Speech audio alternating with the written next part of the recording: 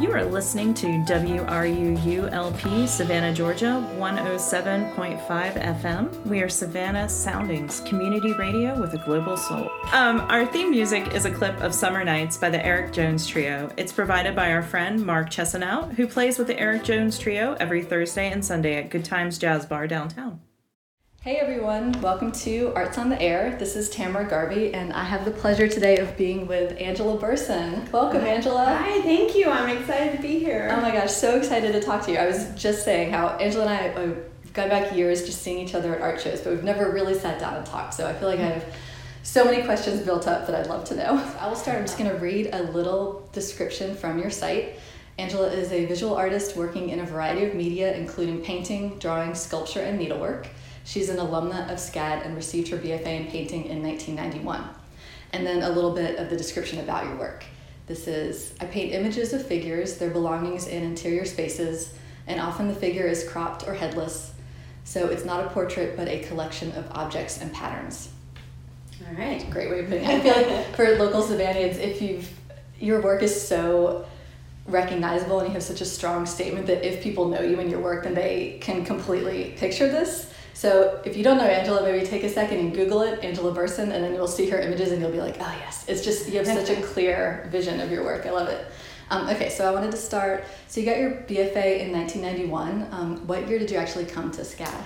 I came to SCAD in 1988. I went to college for 1 year at a liberal arts college in Missouri, where I'm from, called William Jewell, and then I transferred because I decided that art was my thing. Okay.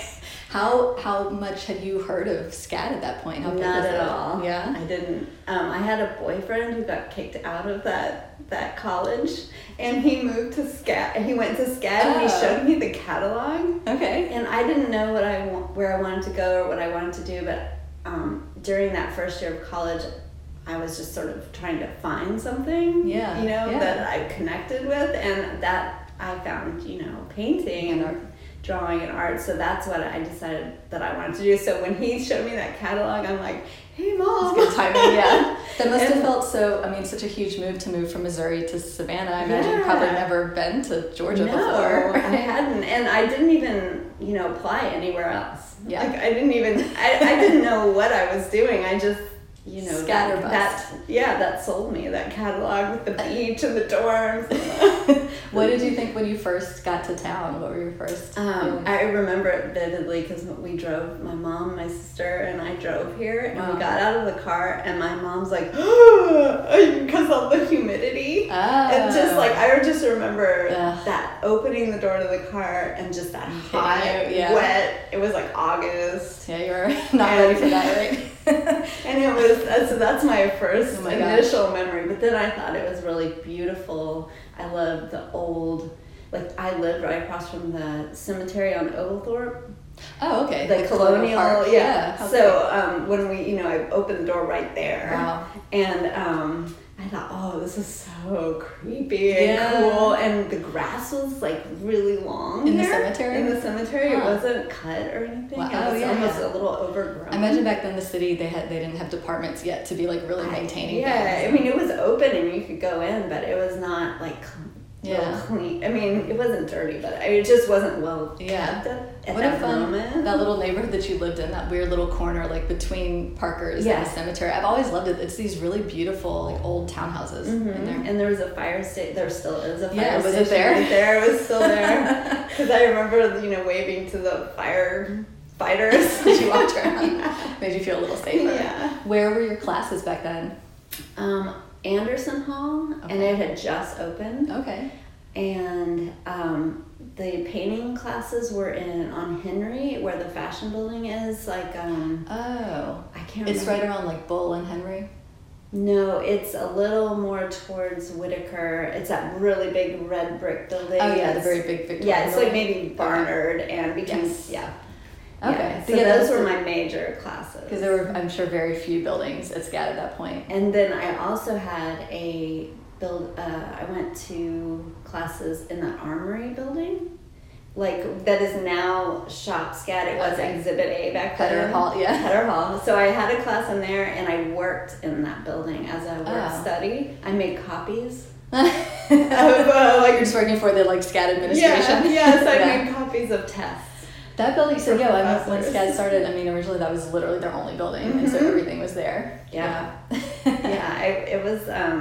It was really different and much smaller. Yeah. So walking around the city at that point, so Savannah was not a lot of tourists walking around at all. It was totally different. After I moved from my first apartment on, by the cemetery, I moved to Jones and Drayton. Oh, and amazing. I lived on the top of the house. There's a house right there where there's a little parking lot next to it. I lived on the top floor of that. I can totally It was $250 a month. Gosh, on Jones Street. Incredible. Yeah. And my balcony was held up by a 2x4. And so just propped up. It was just propped up, and it was in disarray. Just taking your life in your hands. And you go in, and I go to the top floor, and that whole top floor was mine. No air conditioning, or there was a little heater in the fireplace. Oh my gosh. And then I could see the sky out of part of my bedroom. It would rain in, and there were holes in it. It was like a student hovel thing. And everything in that area, it would either be kind of nice or totally run down, or it was. Yeah. On your street, was it it was sort of old Savannah families with these beautiful houses and then students, basically? Mm-hmm. Yeah, or professors. And then there would still have horse and carriages coming down, for tours. Wow. Because I remember the clomping, and so it was, very, you still had that very historical feel. And people said, Savannah was kind of saved. And I don't know if this is true or not, but it was saved by kind of a recession. Nothing was being built. Nothing was being torn down. It was just kind of... that was the reason that things weren't being torn down. Yeah, because I think there wasn't the money at that time. I could be wrong, but that's what I heard back then. Yeah. Would you go eat at Clary's? I guess you were really close to that. Yeah, I didn't eat there that much, but I did eat there. There was a Chinese food place it was Wings on Whitaker and Broughton. And I would eat there a lot. I've heard about that. I've heard other longtime Savannahans mention that Chinese place. Yeah, that was the only place. When I first got to Savannah, it was 2005, and I also had a friend who lived on Jones Street on West Jones, and it was in the space that is now Arcanum, which I think has also been a dental office at some point. But yeah, it was totally possible for many years for just broke students to live on Jones Street, which is incredible. How was your experience at SCAD? Did you start painting this imagery that you were doing as far back as that? Yeah, it's kind of weird. I think I always have kind of had the same imagery coming out of me, even though it's been in different ways. One of the first successful paintings I remember painting was in that Jones Street house. There was an old bureau or dresser that had been left there for a long time, and so I did a painting of that, a big square painting of this dresser with nothing else, so it was your initial the iconography of this and then interiors. I put kind of a pattern, and I used newspaper and kind of cut out a pattern, I collaged in newspaper. Okay. But when I think back, that's something that always struck me, was an object on a kind of a blank, not blank, but a patterned or nondescript. Yeah. Was it centered in the middle of the painting? Yeah, I remember doing golf clubs. Oh. These old golf clubs that had a tartan bag. Yeah. And I remember in one critique, someone said, "You just painted a thing of golf clubs, but for some reason they look like they could be Will Rogers golf clubs from or something like that. They look important. Or old and meaningful and something like that." How big were these paintings that you did back then? They were pretty big. Yeah. Maybe 48 by 48. That's or very big. 40 by 60. Were you working on wood panels even back then? No, I was stretching canvas. Okay. And that's why I was using the newspaper, because I kept wanting the smooth surface. Oh. And I didn't know how to get it. Yeah. And I didn't know about wood panels. Was that before, was kind of everybody just doing canvas back then? Yeah, you could buy a big sheet of plywood at the hardware store. and paint it. And I did that, but then it warps and you can't hang it, and right. I just didn't People have it figured putting out. a panel onto like a cradle, so it was like a real problem. Yeah. When you went to the hardware store, was it Bradley's downtown? No, the key place? but that place was there, and it was all keys at that time. But it was jam packed with. I definitely went there. I love an old crazy hardware store. Yeah, and Mr. Bradley was always there. Oh, yeah, that's very sweet. It was very cool. I just went there the other day, and it's a little more cleaned up and.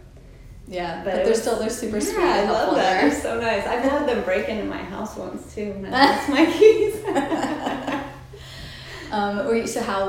So your experience at SCAD when you finished with your degree in painting, what were you envisioning that your career was going to be like? What did you want?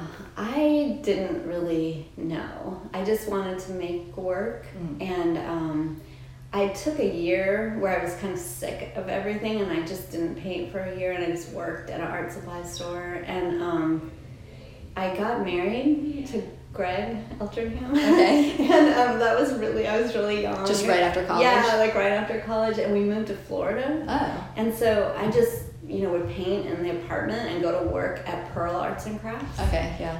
In Fort Lauderdale. And so I would just paint in the night, and I made work, and I had shows, and I had like a solo show, and I had a solo show in Savannah. Oh. At Silver House Gallery, which is gone, but it was on Broughton, where there's like a law firm right past Plick.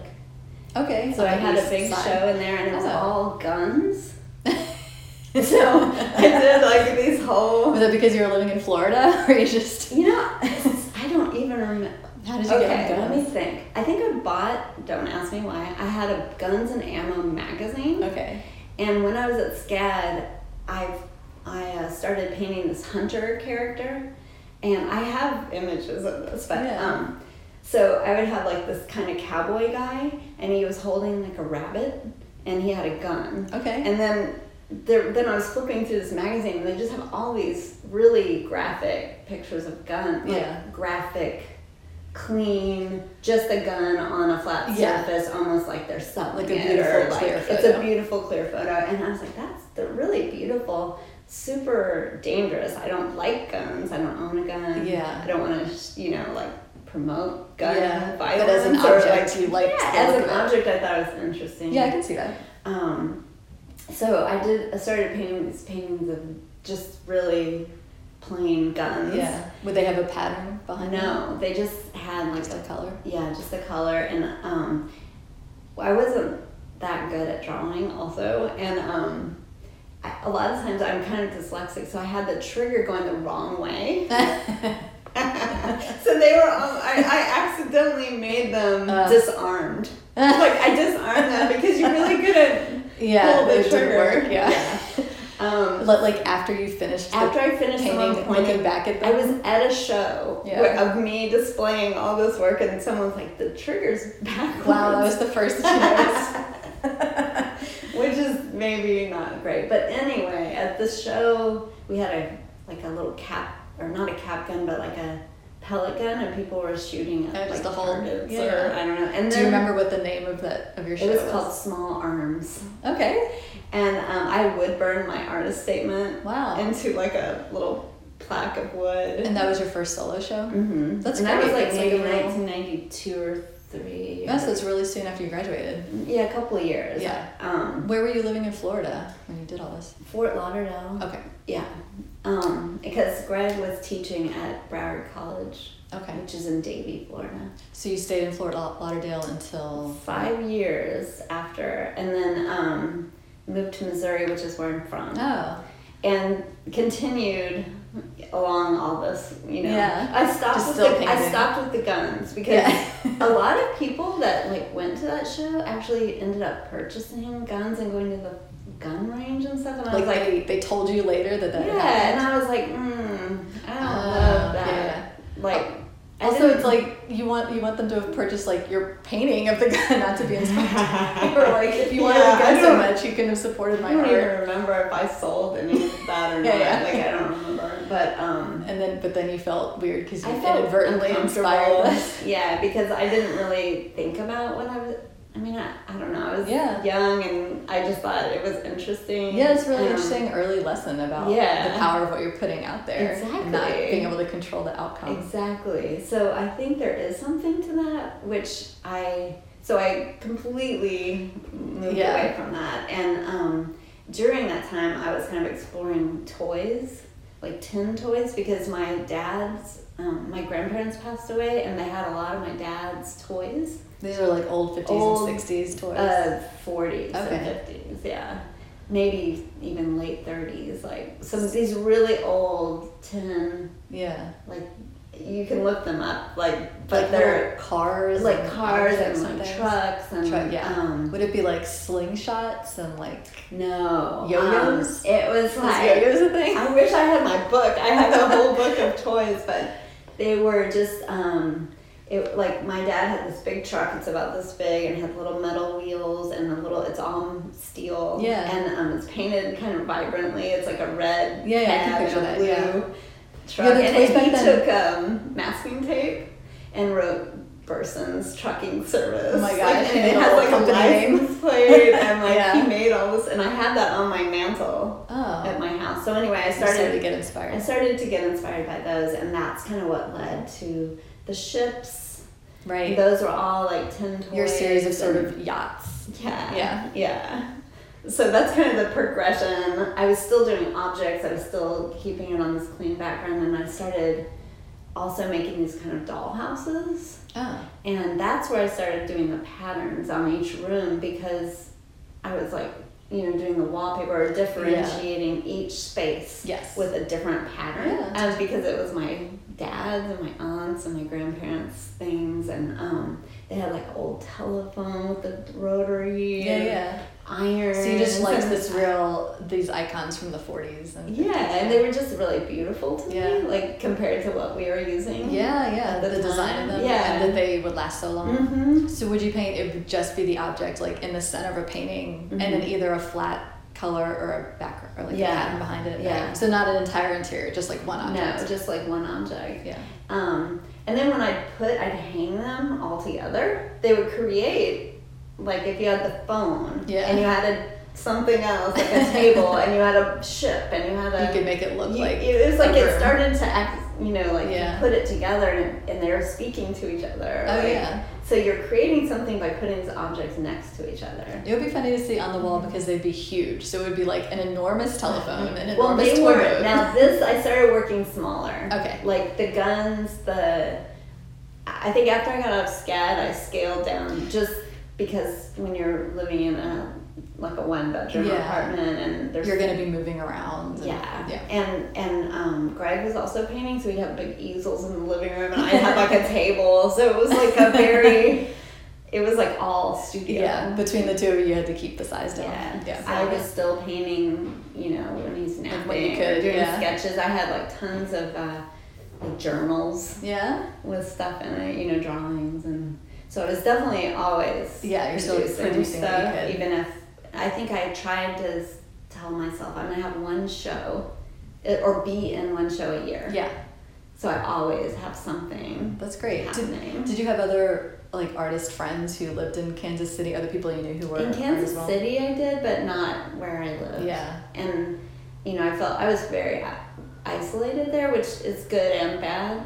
But so like you and your husband were kind of the only artists there. And then we knew like in Columbia, it was near Columbia, there were like, since it's Missouri University, there were artists there. Oh. There were we were friends with writers and poets. And we had like a really cool friend group. And a bohemian group. Yeah, and there was like, ex-students who were very cool and artsy. And so in Missouri, it was very isolated, and decided to move to Savannah again in 2004. Okay. So you had been gone since like 1991-ish, and then you came back in 2004. And we came back to visit a lot because we have friends here. So I definitely saw Savannah over the years. And did you come back because Gregory got like a professor job here? Okay. Yeah. And we also were like, there's, living in the middle of nowhere. It was like, I wouldn't live here if like if you don't want to live here, and I wouldn't live Nothing here. specific either. Yeah, so what are we doing? But it was great because it was cheap, and we had at this point Granger and Penelope. So 2 kids, little cute house, safe neighborhood, easy ride bikes to the park, and kind of like a nice, just idyllic small town. Yeah, like a small town life, but it was not artistically great. So you picked up and came back to Savannah in 2004, and then what were your impressions of it when you arrived back? Wow, this is so amazing. There's restaurants and there's people that I met so many cool people. There were people with kids who were artists, which was a total rarity where I was, and I just thought I met a gazillion people I could be friends with. Yeah, and by then that was about when I moved to town to go to SCAD, and it was nowhere near as big as it is now, but so maybe it was a few thousand people going to SCAD at that point, so that would be a huge difference. And just in terms of when you walked around downtown, you were just seeing students everywhere. Yeah, and SCAD buildings everywhere where they weren't before. Yeah. And it was pretty, it was touristy back then. There were tons of bars and restaurants, and there were just people wandering around who were not just locals. Right. But you could still park downtown. Yeah. It was sort of a good level. It was a good level. It was you could get food and you could buy some clothes if you needed them. Yeah, there was.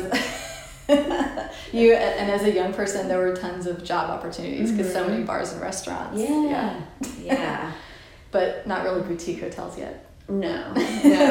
When let me think. So I didn't work for the first couple of years with little kids, and it was just, I would work on paintings. And, but I didn't have a job right at first, but then I got a job at Primary. Oh yeah. So that was the art supply store on Broughton Street for years and years. It was a cool independent store. Yeah, and then, so I would always have kind of a part-time job, and I would always paint, and then I also had kids, and it's smart to always, if you can, get a job at the art supply store and get discounts on your stuff. Exactly, and you meet all the artists that come in and shop, and I always just I feel like the art supply store is the heart of things. I remember at the beginning of every quarter, all the SCAD students, you would go and be in line to get all of your things for the quarter. Yeah, it was a whole scene.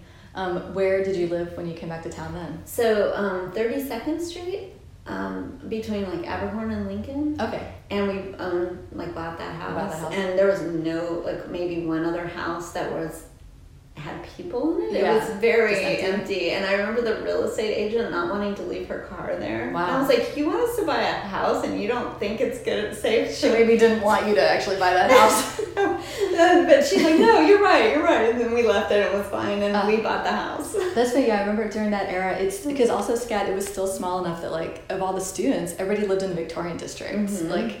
It was not super expensive, it was very affordable, and just everybody you knew who was young. Everybody just it's the furthest south that anyone lived was Henry or Anderson. Just everyone lived in the downtownish area. So you just being one street outside of that would have been a little. It was a little bit beyond the border. It was. When I was at SCAD in the 80s, the edge of where it got a little dangerous was Price and Gaston. Yes. And then maybe Barnard on the other side. I remember, way back in the day, that Gaston was the edge of what the real downtown people considered, and then the Victorian district would have been this no man's land. And when we were in SCAD, Greg lived in the Victorian district on 31st and Lincoln, and he paid $65 a month. Crazy. And it's a beautiful house. It's an amazing house. I think all the rents that I ever paid in the Victorian district were $300 to $400 or something. Yeah, crazy.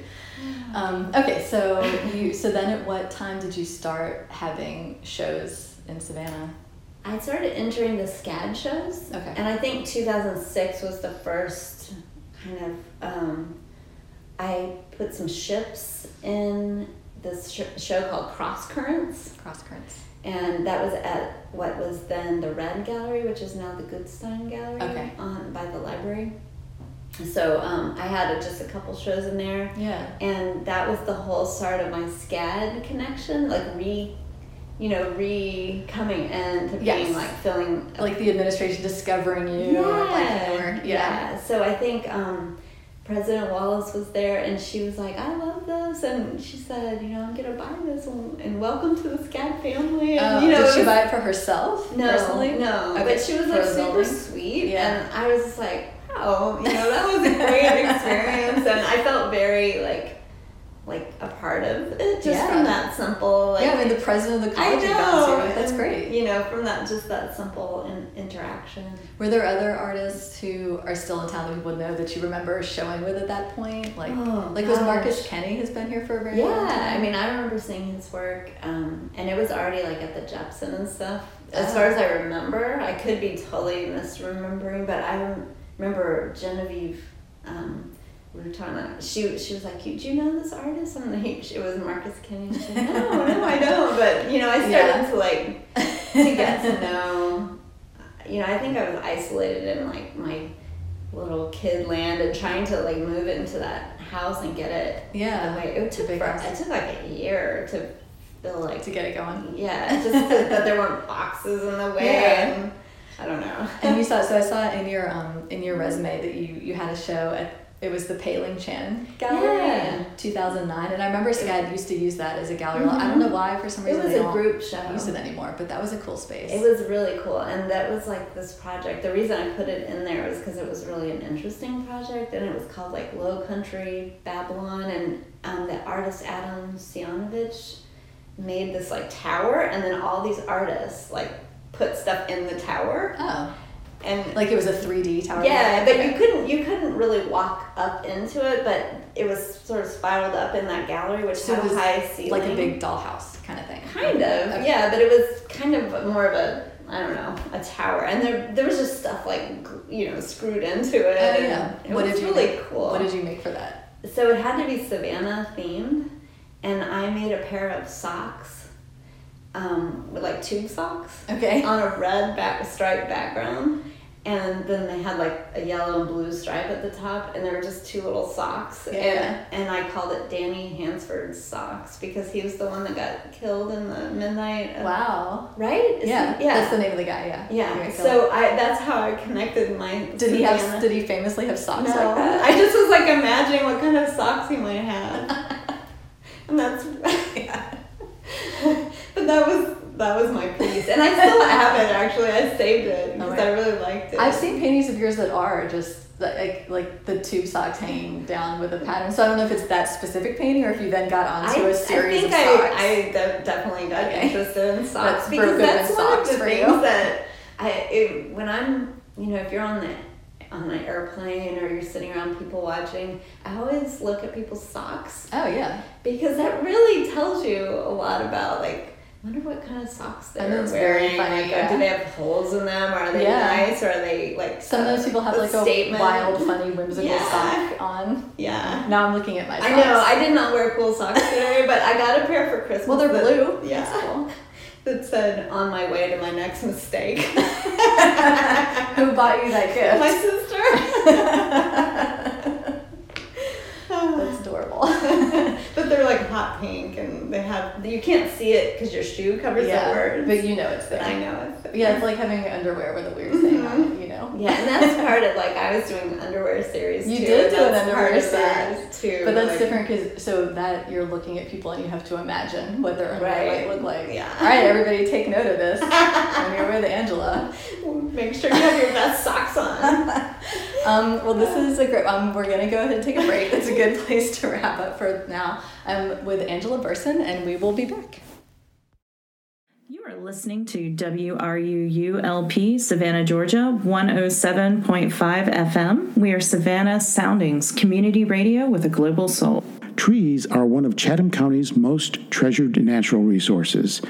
Beyond their beauty and cultural significance, the impact of trees are far-reaching and compounding, spanning from economic benefits to health improvements to climate change resilience. Trees are woven into every aspect of our lives. Savannah Tree Foundation protects and grows Chatham County's urban forest through tree planting, community engagement, and advocacy. More information is available at savannahtree.org. This portion of WRUU's programming is brought to you by listeners and by Brighter Day Natural Foods. Brighter Day Natural Foods has been serving Savannah's healthy food and supplement needs since 1978. It is located at the corner of Bull Street and Park Avenue. They have online ordering and curbside delivery available, and now a walk-up window for smoothies, juices, and sandwiches from the deli. They are open from 9 a.m. to 7 p.m. Monday through Saturday and 10 a.m. to 6 p.m. on Sunday. More information can be found at brighterdayfoods.com. What does it mean when we say that WRUU is a community radio station? It doesn't just mean that we invite the community to create programming, and it doesn't just mean that we're a voice for the community. It also means that we're counting on the community to keep us going, and you are the community. Almost all of our modest budget comes from small annual or monthly donations from listeners like you. You get to enjoy our community-focused programming because many others have stepped forward to do their part. Now do your part by joining our community of listener donors. Go to WRUU.org right now and make a one-time or monthly donation. And thank you for supporting Savannah's community radio station, 107.5 FM. Hey everyone, this is Tamara. Welcome back to Arts on the Air with Angela Burson. Hello. Local awesome artist. So when we went on the break, we were talking about that you'd started painting socks. That was one of your icons. Mm-hmm. You have these kind of, I guess like that era of your paintings, you're doing like a single object, like the toy boats or the socks or like a suitcase. Mm-hmm. At what point did you transition to doing these more fully, the people and the interiors? So at a certain point, I started doing these sort of headless people, and that was around 2010 or 11. I mean, I was kind of all doing all of it at the same time. So I was doing these kind of twins and sisters, and then I was I was in a major life transition, and I was thinking about like baggage, and I was doing already kind of incorporating some of the luggage, and I was thinking like, of packing up or moving or traveling or emotional baggage, and a lot of layers to it. So I started kind of, that's when that sort of started to come in, and so I was doing these kind of figures, and then I started cropping the figures, and I was doing two heads, and that was a certain, I didn't do that for too long. You were including the heads for a while. Right. Yeah. And so then I had one figure with no head and almost like a mannequin, like with a dress, and I have some paintings from 2006 that just have clothing. Okay. Because I went through this time where I was doing these paper dolls. Oh. And so you get those the little clothes with the tabs. The tabs, yeah. And so I was doing these sort of paper dolls. So all these things were floating around me, and I think they all started to come together and become in one painting. So there would be like a person holding a bag. So no longer was it just a piece of like a dress. Right. But they were they were just cropped, they were holding a bag, they were going somewhere. Yeah. They had I always gave the woman her purse and her luggage and maybe a symbol of some kind. Sometimes I would put a cameo on them to give them kind of an identity, because I didn't want them to be like, oh, that's Jill, or that's my sister, or that's, I didn't want it to be this specific person. I wanted to not have an identity. Have the identity was the things. Their objects, The objects. Yeah. So you're really into just objects and jewelry and bags that are of a past era. Mm-hmm. Right? And also when I go through museums and going back to traveling and stuff, I would go to see Dutch, we'd see Dutch paintings and all sorts of historical paintings, and what I loved was just going up and looking at the cuff or the rings or how they painted the jewelry or the lace, or I just loved all the details. Because they would be that detailed. They're very detailed. Yeah. And I didn't really care about I didn't love the whole painting as a thing. Yeah. Like I almost cared more about these little intimate details and the, you know, what that said about the person that was being painted. And I think older clothing also just was so beautifully made, and they would care about the details, and maybe like the cuff would have something special on it, the way that clothing made today just doesn't. Yeah, and that's what I think, like, my goal is to get it to a point where I can put the details in, because that's the most fun part, and that's kind of where it comes alive for me. Yeah. Did you ever study, did you take any classes that were either fashion or interior design? No. You seem like you have so much interest in that. No, but I am interested in it, and I have just a natural interest in it, like, you know, how I design my space at my house and what I pick out. And when I moved to my house in Ardsley Park, I just thought, I only want things in this house that I really like. I don't care if I have like one chair in the whole place. It's gonna be like it's something that I like. So I you know, set out to kind of pick out these certain objects, and things were, I didn't buy anything really. I just sometimes I'd trade things, or it would be things from my family, or that's nice. And which is kind of what happens in my paintings too. Do you look at to get inspired of the objects, do you look at magazines or do you go online? I have a couple books that I go to. I have this like menswear book that's like the history of menswear. Oh. And so it goes all the way to like these stiff collars and, you know, spats and, you know, shoes. And then it goes all the way up to like modern times. And I love vintage clothing, and I don't have anything specific. I just, sometimes I see something and it just comes to me, like, I love that. Like, there's this one Tom Ford suit that is for a woman, and it has like cropped sleeves and a pleated skirt and pockets. Like, I was like, oh my god, that looks like my painting, you know. And so I'll use that little suit as a basis for a lot of my work. Or like if I have the woman holding the camera or something like that, she's got a very specific suit on, and and the old-timey cameras. Yeah, and so I was doing all these men's suits with ties, and I really liked doing that, and I thought, I want it to be a female, or it doesn't actually have to be a female, but like I just wanted like a tie on this powerful symbol, but on this sort of like dress. Yeah. And so I just designed it, you know, like, it's just very simple. It's like just you came up with a shape for a shape, and then I just embellish or change things, and but yeah, I didn't really look at anything specific. I think, well, it's cool, being in Savannah, because I a lot of times will leave the house and just go to like either Picker Joe or like the Wright Square Antique Mart and just walk around and look at like, we have all these really cool antique marts here, so I would imagine for you too, you can just like go out and look and like see really cool chairs in person, or look at vintage clothes and take photos of cups and stuff. Yeah. I go to Picker Joe's. I buy things at Picker Joe's. So one of my main things in my paintings is this mid-century bureau, and I own that. Like, I bought it at Picker Joe's. I know that bureau. I remember that from your paintings. And I also, like, you know, I'll go through, and they had an old pair of ice skates, which I haven't really used, but I took a picture of them. That's great. And I just, you know, if something, I'm always not consciously looking, but when I see something, I take a picture and I print it out.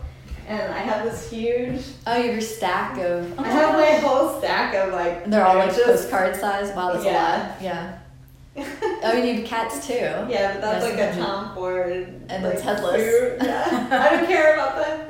But anyway. You need a little filing system. I do. They're just, like, a really random So, like, I love this... It's a picture of David Bowie. He's wearing, like, this awesome striped tie and this cool lapel shape. I feel like the position of his hand holding the cigarette is your thing as well. Yeah. So I have this collection of photos, and I reuse things, and I'm always printing stuff out. I sent you a photo of an amazing chair that I once bought at Virgins on View that I was like, I'm gonna send this to Angela. Maybe someday she'll use it and immortalize this great chair that I have. I did want to ask you if you ever, so I'm sure like people make this connection of your work to like Wes Anderson paintings or Wes Anderson movies all the time, but I didn't know if you'd ever like specifically painted any of his characters or any of his clothing or anything? I have definitely painted one dress, and that was in Moonrise Kingdom. The girl has the dress that's pink with white cuffs and a white collar. Yeah. And I did a painting, like a pretty old one. I guess right after that movie came out, that was just that the dress. cuffs and collar was your thing. Yeah. I like in your paintings there's certain like icons that you do tend to repeat a lot, and I notice you do a lot of times the women are holding flowers, and there's a lot of like baby's breath, which I think is so beautiful, and it's like so delicate, and I imagine you have to use a tiny brush to do it, and I imagine by now you're really good at doing it. Like there's certain things I paint a lot, like trees, and I don't have to think, I can just do it, and that's how I picture you with like the baby's breath. Yeah, I don't know how it was a Queen Anne's lace originally, but I've modified it to be like, it's just kind of like, that's say it's not really based on reality. It is. Originally it was supposed to be that, but I feel like I've just made it this thing. The look of it is so beautiful. It's so delicate. Thank you. And I love painting it, but sometimes I feel like, okay, you have to change it up. You cannot keep painting the same thing. So I go back to it every now and then. Yeah. But I also try to like branch out and try to find like other things, because I feel like I need to. Yeah. Not just... You got a little too deep into it? Yeah. What are some objects that you just love, like the actual physical doing of them? I love the suitcases. Like, I was thinking I want to do a painting of someone sitting on like a Louis Vuitton trunk. Or like, not the real brand, but like that you wanted style. The pattern of the Louis Vuitton. No, I don't think I want to do I would make my own pattern, but But a trunk is such a cool thing. Yeah, it's like a bigger suitcase. And you need two people to carry it. Yeah. So I'm that's in my future. And but I love doing the suitcases. I really love doing the flowers. There's something that just comes out of me, like that the painting of the side view of a person with a suitcase. Like, I just don't get sick of doing that. And it feels like every time I just want that.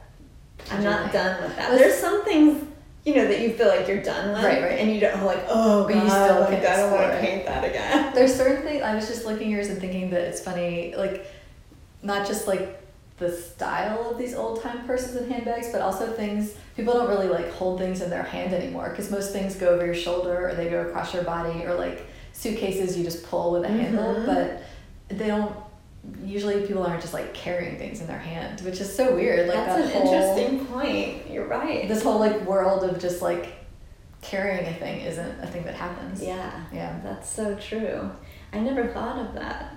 I could see you also painting watches a lot, because people don't necessarily wear watches anymore. No, that's true, but I love watches for many reasons, but they're cool looking. Yeah. And there's so many beautiful watches in the world. Yeah. But just the time aspect, like just representing time, and when I think about like what is valuable, it's time. Yeah. Like, I mean, that's the most valuable thing to me, and so I always like the noting time, or marking time in some way, like, or being aware of time passing, or. I read this thing once that whenever you look at a clock to look at what time it is, you're not actually looking to see what time it is, you're looking to see what time it isn't. Because you're never looking at it purely just to know, you're always thinking about what's the next thing that you have to do and how long you have until right. Which I thought, whenever I think about that a lot, because it's like literally impossible to look at a clock and not immediately jump to what time it is not yet. Right. That is so true. How much is that? I have 30 minutes. Yeah.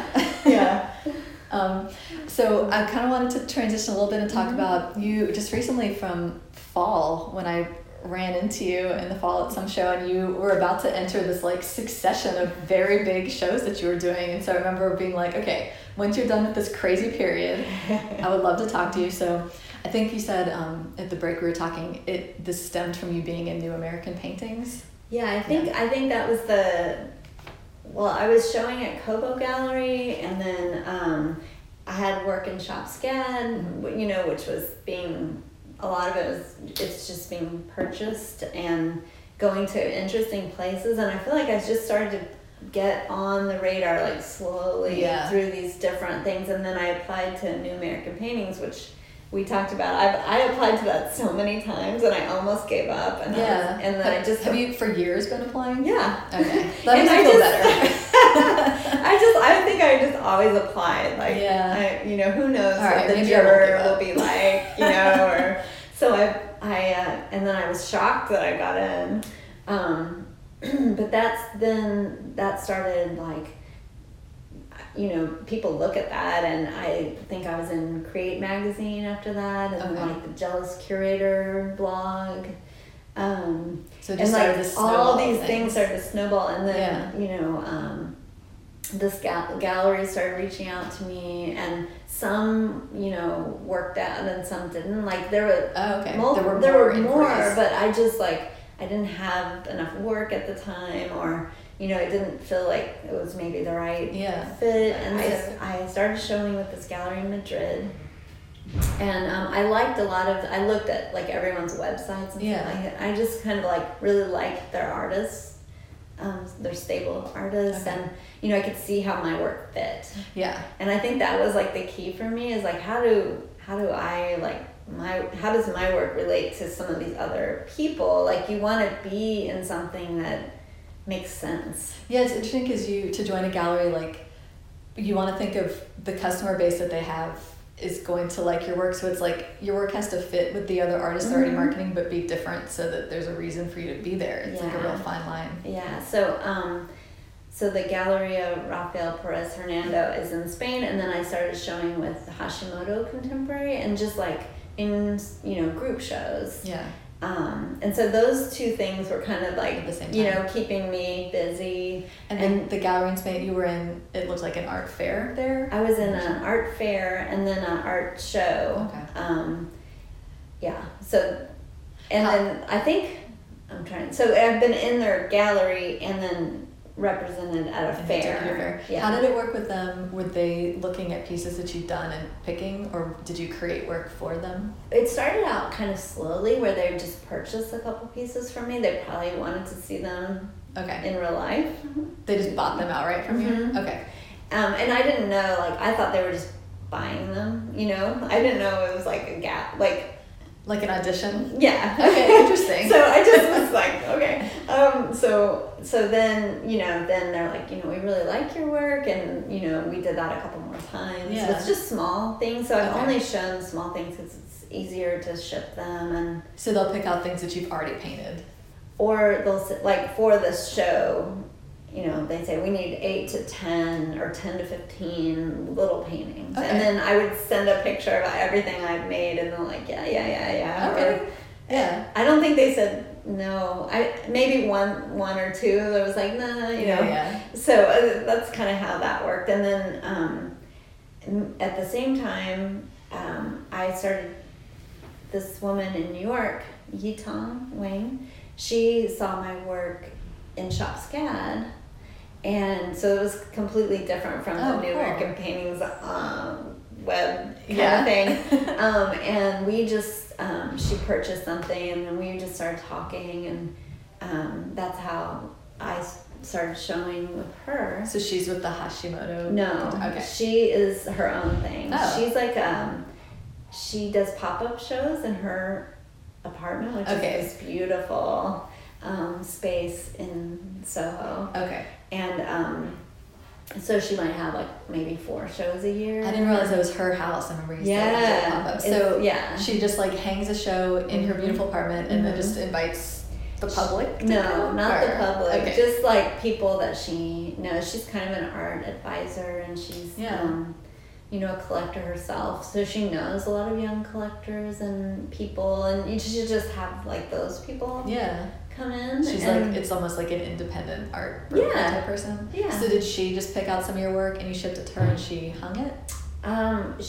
We did a lot of back and forth together. Like she came here, I came there. Oh, like we really really worked on it together. Worked on it. Okay. And so,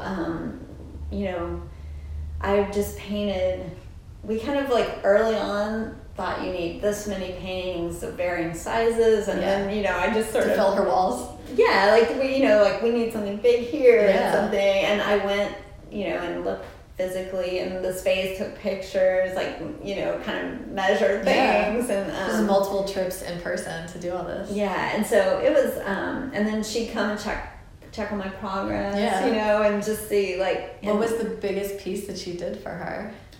It was like 72 by 40. Wow. So did you ship the pieces to her and she installed them, or did you go do that too? She sent an art handler, and they came and picked everything up, took it there, and she had a installer. Okay. And I went too again, and like, you know, after the pieces arrived, like I came and spent like a week plus there, like, you know, setting it all up, the meeting, and we didn't have, like, since it's her own home, like we would just have like people come in, like a few people at a time, and just kind of have, you know, a nice casual one-on-one chat. You're just sort of available for people to come through. Yeah, to meet, you know, and you know. When you went to New York, did you have time to go to museums or galleries or anything? I did a little bit. I saw the Merritt Oppenheim show and the Alex Katz show at the Guggenheim. Oh, I could see Alex Katz being really inspiring for you. It was so good. Yeah. And Merritt Oppenheim was really... at first I was like, you know, I'm not sure, but I loved it. I'm going to look at that. I loved it. Cool. So it was... I got the catalogs for everything.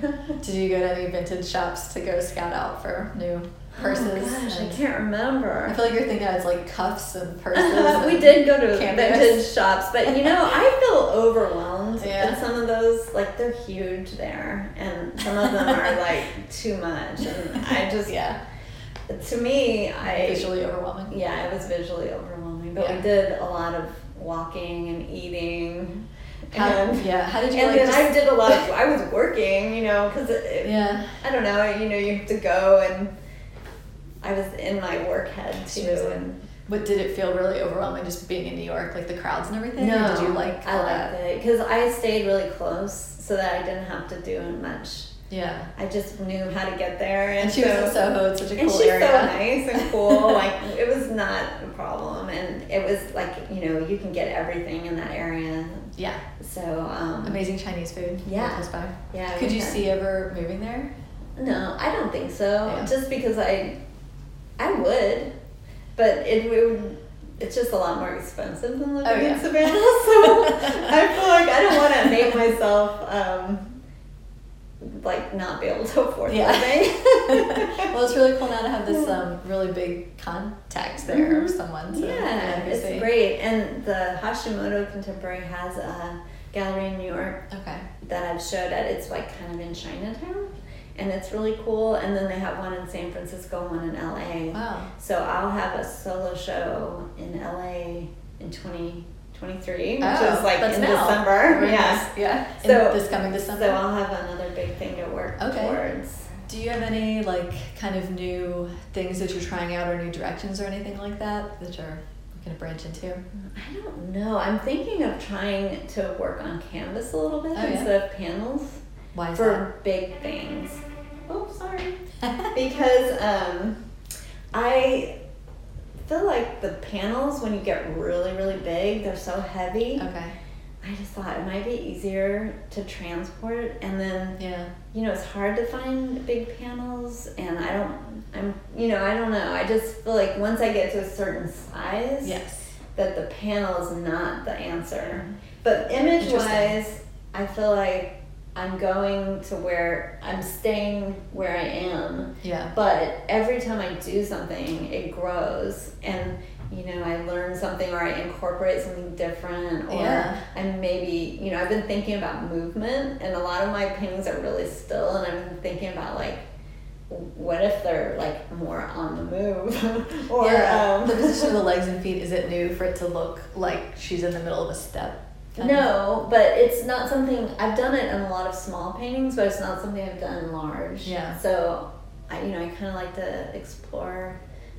I like when I do something successful small, I like to see what it would look like big. Yes. And so sometimes I'll take, like, if I made 11 by 14 painting, I think I love this painting. I want to do that like on a bigger scale. Yeah.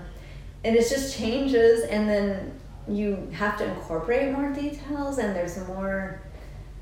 You have to activate all these big surfaces, which is you have cool. to think about it. Yeah, I mean, it's not the same. Really, it's a challenge, but I like doing that. We talked about this a little like during our break, but so you don't do tons of sketches on paper and then draw on them. You just like sort of do the drawing immediately on the surface. It's like you can kind of see on that, like, you know, just kind of little background lines. Yeah, a little line charcoal. And how do you do things that are like, I imagine for you by now figures and like clothing and stuff is softer and you can just sort of freehand it, but things that are like the proportions and everything has to look really good, like bureaus and beds. How do you get the drawings right? And I measure, you know, I measure my horizons. I measure, like, you know, with the angle sometimes if I need to, you know, I might just pencil it in how I want my, not pencil, but like fine charcoal. Yeah. So I get my composition kind of, you know, worked out, and then I might take a T-square and say, okay, this is like a horizon line, and I get a really straight one. Okay. And then I can work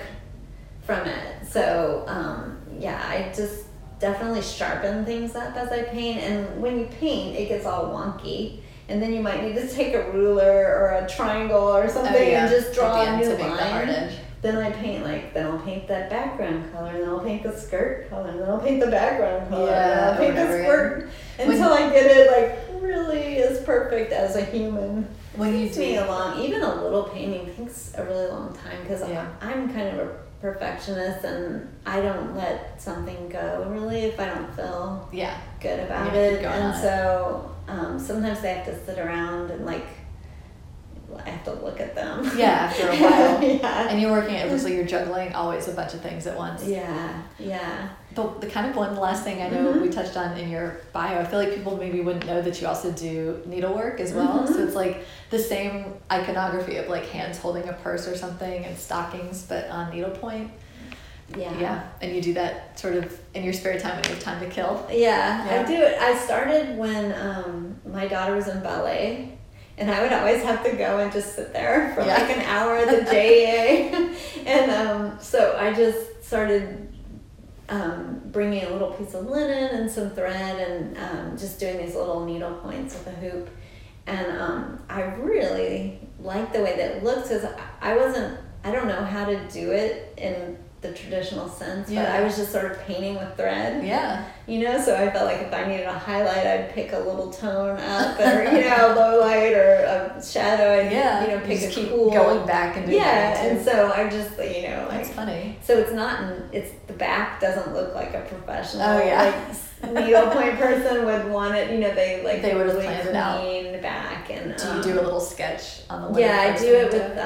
I'll just do a sketch with pencil. Because it's just something you can take and you can drop it immediately. Yes. You don't waste a bunch of stuff that you don't need to squirted like, out a bunch of brushes. That's true. So I can drop it at any moment, which was what I needed. So that's how I started. Scrunch it in your suitcase. Yeah. I love that you use linen on it too, because it looks very high quality.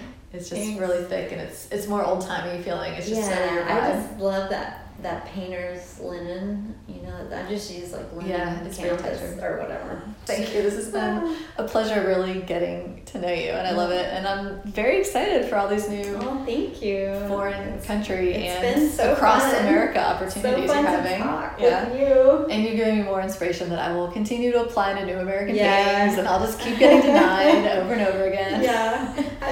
We were talking about this earlier about new American paintings, but I think that you just have to keep making work and applying to things, and like you probably get a gazillion no's like I have to, and you just have to keep doing it. But I always had this idea of like me and all my friends that we would like just put together all of our rejection letters and like string them together on a clothesline and just have like miles and miles and miles of rejections just to show like how much people go through. You can't nothing good will happen if you never apply to anything or try. And I think people maybe don't realize, they look at, you know, certain artists who are like having some measure of success and imagine that you don't get denied from anything, but I get denied from stuff all the time. Me too. I mean, just putting that out there. Okay. Well, thank you. Thank you again, Angela. It's been a pleasure, and I'm excited to see what comes next. Thanks, everyone, for listening to today's interview with Angela Burson. I want to give a shout out to another cool show on WRUU I recently started listening to. Every Friday from 3 to 4 p.m., host Tom Kazka. He plays the Sixth Borough Playlist. It's a New York, New Jersey, old-style freeform radio program. It's going to be unexpected mashups like Cole Porter and Led Zeppelin. Every Friday, 3 to 4 p.m. Next up on WRUU, That Old Savannah Magic from 4 to 6 p.m. It's a variety show featuring Savannah history, radio theater, interviews, and music. You are listening to WRUU LP, Savannah, Georgia, 107.5 FM. We are Savannah Soundings, community radio with a global soul.